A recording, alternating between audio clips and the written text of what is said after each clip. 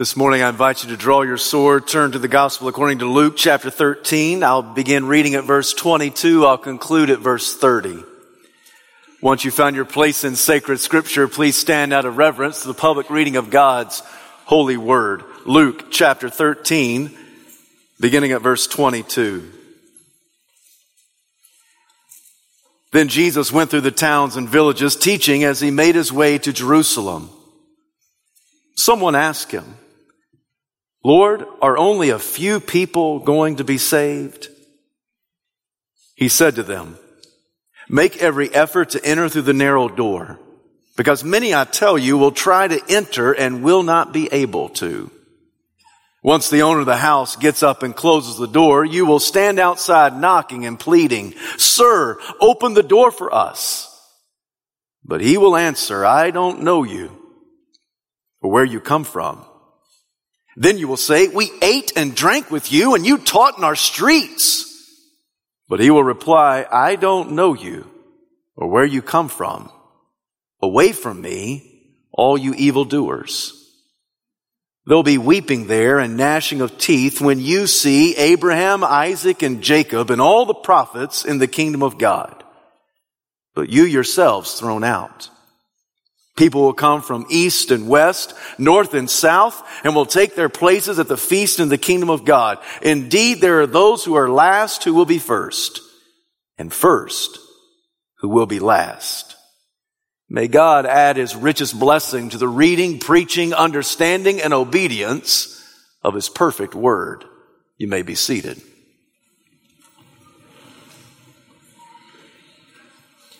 For only the second time in Luke's gospel, the author tells us that Jesus was on his way to Jerusalem. The first occurrence is given to us in Luke chapter 9. It's there where we read that as the time for him to be taken up to heaven was approaching, Jesus resolutely set out for Jerusalem. Jesus was a man on a mission. There was purpose in his step. There was determination etched across his brow. Jesus was not going to be denied. He understood that he came to seek and to save the lost. Jesus came to set captives free. In order for that to happen, Jesus understood that he had to go up Calvary's hill. He would be executed in our place. He would die for our sins so that we might inherit his eternal life. Friend, that is ultimate freedom. Our ultimate freedom is not found in political prowess. Our ultimate freedom is not secured by military might.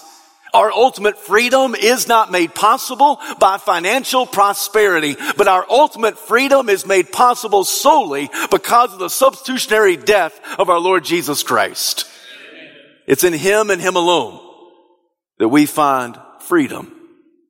As Jesus was making his way to Jerusalem to secure your freedom and mine, he was preaching. I'm sure that he was advocating a very high calling of commitment. I'm sure he was encouraging each and every person to come and follow him. The preaching ministry of Jesus is summarized in one statement: repent, for the kingdom of heaven is near. This caused an inquisitive, anonymous bystander to ask a question. "Lord, are only a few people going to be saved?" Now, this is a fascinating question. It's fascinating because in the first century, there was a widespread Jewish belief that all of Israel would be saved. Most Jewish people believed that they were going to heaven simply because they were born at the right place and in the right race. Because they were Jews, they had an automatic bid into heaven. But yet this inquisitive bystander had been listening to Jesus, and Jesus never seemed to insinuate that just because you were Jewish, you were going to heaven.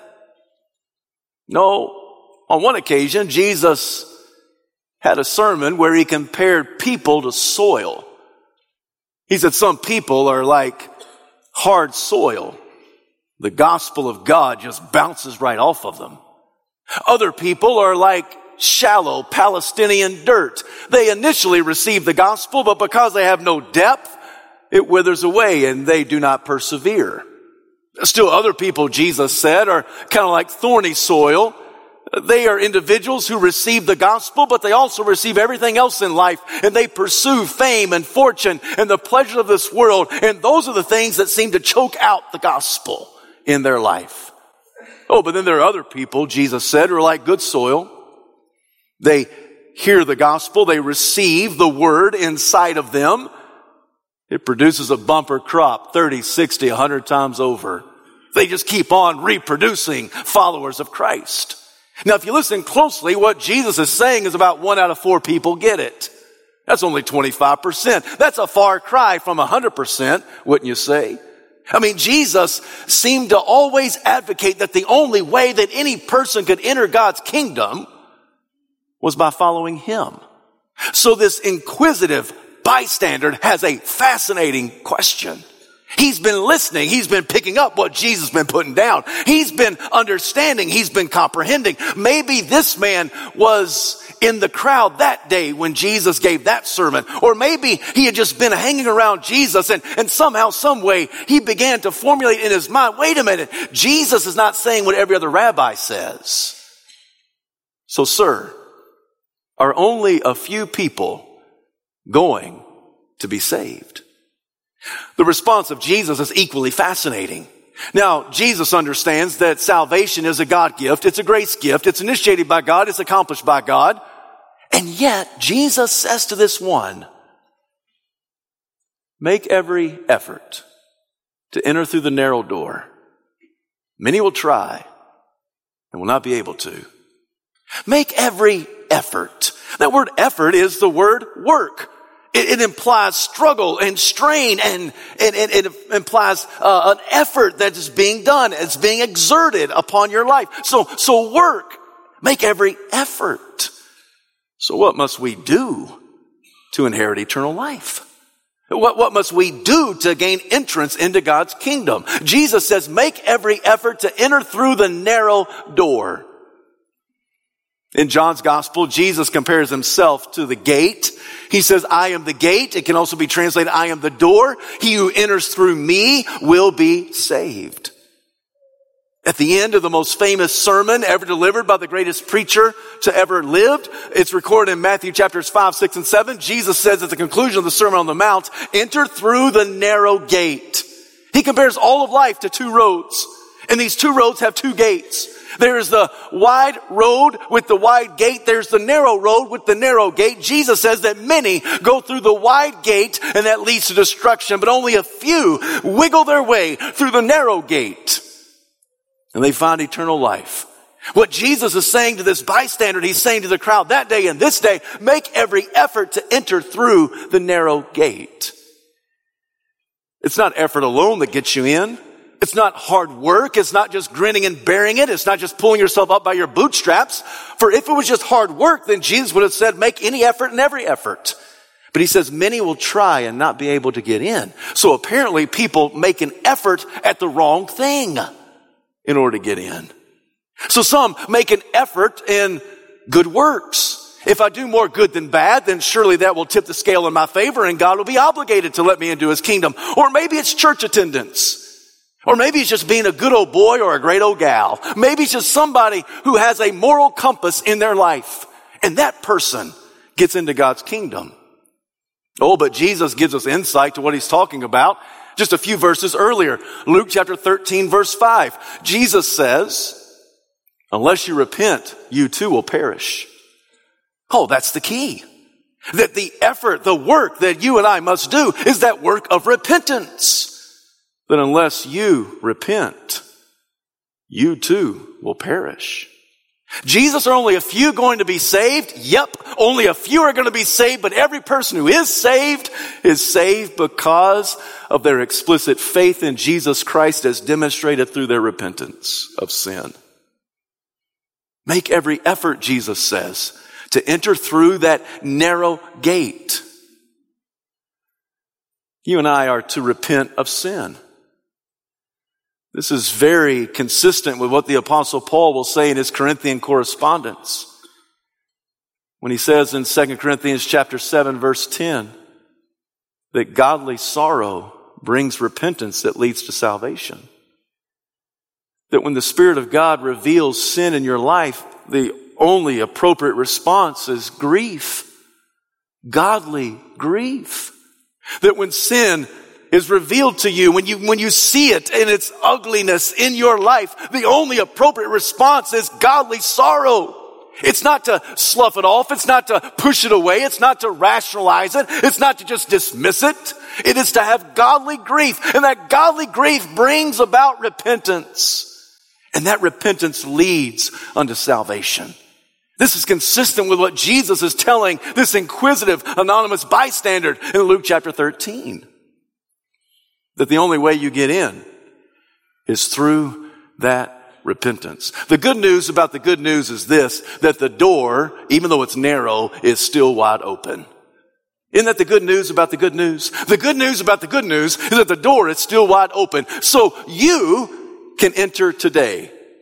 It's open for you. It's open for your daughter. It's open for your son. It's open for your grandchildren. It is open for your spouse. It is open for your coworkers. It's open for your teammates. It is open for your classmates. It is open for your neighbors. It is open for your closest friend. It is open for your vilest enemy. It is open for the most anonymous individual that you don't know. It is open for anybody. The gospel is wide open. It's a narrow door, but that narrow door is still wide open.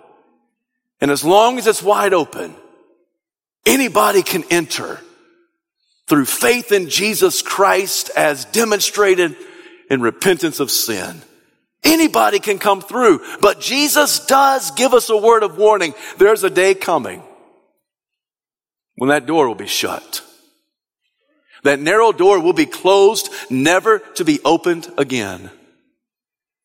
And Jesus says that in that moment there will be knocking and pleading and weeping and gnashing of teeth. Please open the door for us, will be the request.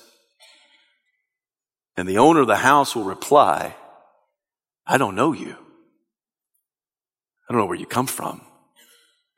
Oh, you know us. We ate together. We drank together. We socialized together. We talked sometimes.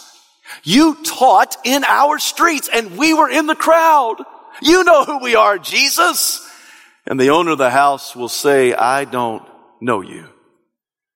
Apart from me, you workers of iniquity, you evildoers.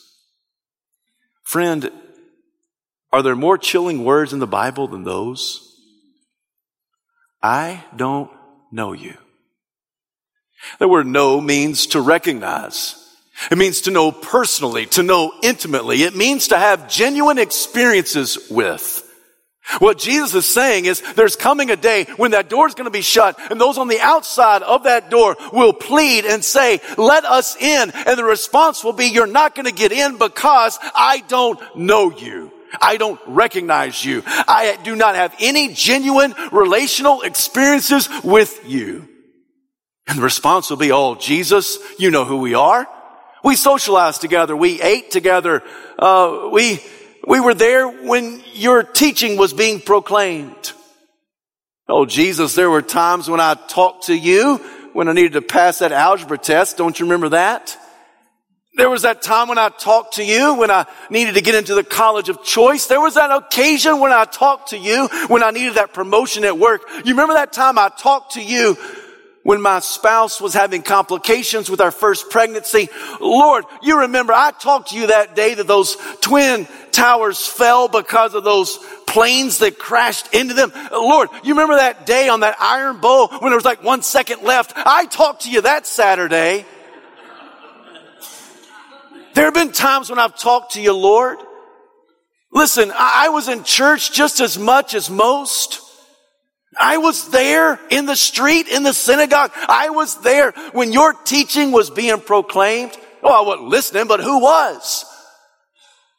I was in there, though. I've got to get some credit for that. At least I was there in attendance as much as some other people. So please, open the door. And Jesus will say, I don't know you. The second time, he will say, I don't know you. Apart from me, you evildoers. Jesus doesn't say this, but I think that the feeling in their minds at that moment will be, I thought we had more time. I didn't know the door was going to be slammed shut so soon. I thought I had more time. Time's a funny thing, isn't it? None of us seem to have enough of it, and yet we waste all of it that we have. Time is funny, isn't it? One of the lies from the pit of hell is just wait. Just make things right tomorrow, next week, next month. Look, you've got your whole life ahead of you. And while it's true that all of us know our birth date, not a one of us knows our death date. Nobody knows when that door is going to be shut. And we have no more opportunity. Today, the door's wide open. But we don't know when that door will be shut for any of us. Friend, I am not trying to scare you. I'm trying to spare you. I'm trying to spare you a lot of pain. I'm trying to spare you a lot of condemnation. I'm trying to spare you an eternity from hell. Jesus says that, listen, only a few are going to be saved, but those few who are saved, all of them are saved because of their explicit faith in Jesus Christ through their repentance of sin. Jesus says there'll be weeping and gnashing of teeth when you see Abraham, Isaac, and Jacob and all the Old Testament prophets seated right there around the table. And you'll recognize there are people from the north, south, east, and west. You could say that what Jesus is implying is every tribe, every nation, every kindred, every tongue. That there'll be somebody from everywhere, all the four corners of the earth. There'll be individuals who are there. And the reason they're there is because of their faith in Jesus Christ and they repented of their sin. On this day, this man asked a critical question. Are only a few going to be saved? And by the answer of Jesus, it becomes abundantly clear that yes, when you compare it to the billions upon billions upon billions of individuals who have walked this sod, only a few are going to be saved. But all of them who are saved, they come through faith in Jesus Christ, through the repentance of sin. And then Jesus ends with that great gospel reversal. The last will be first, the first will be last. Somehow the gospel turns everything upside down and inside out. He exalts the lowly, he brings down the high and mighty. He comforts the afflicted, he afflicts the comfortable. You want to be first, you got to be last. You want to be great, you got to be least. You want to find your life, you've got to lose your life. It's a great reversal of the gospel. What Jesus is implying to his first century crowd, you think everybody's getting in? Only a few. Only a few. But every one of those few, they come by faith in Jesus Christ through the repentance of their sins. This morning, friend, if you are a baptized believer of the Lord, I invite you to come to this table. Because here we are reminded of our ultimate freedom. I invite you to come. I invite you to confess sin. I invite you to celebrate the freedom we have in Christ. Even if you are a baptized believer, still today, confess sin that by the grace of the Holy Spirit, he brings to your attention. It was John MacArthur who said that the life of the believer is a perpetual confession of sin. It's not that we just repent once, we continually repent. And MacArthur went on to say that the struggle in the life of the believer is that nagging reality that I should outgrow my sin, but I don't. Do you know that to be true? That nagging reality that you and I, we should outgrow our sin. But we don't. So we come to this table we come to this table to confess with godly grief. It brings repentance that leads to salvation. And when that happens, we come to celebrate because we were dead and now we're alive. We were lost and now we are found. We were captive and now we've been set free. I don't know about you. That's a reason to hoop, holler, and shout. That's a reason to celebrate because God has saved this prisoner. God has broken the shackles of my sin. And now my sin has been nailed to the cross and I bear it no more. So praise the Lord. Praise the Lord, oh my soul. So if you're set free, you're invited to come to this table.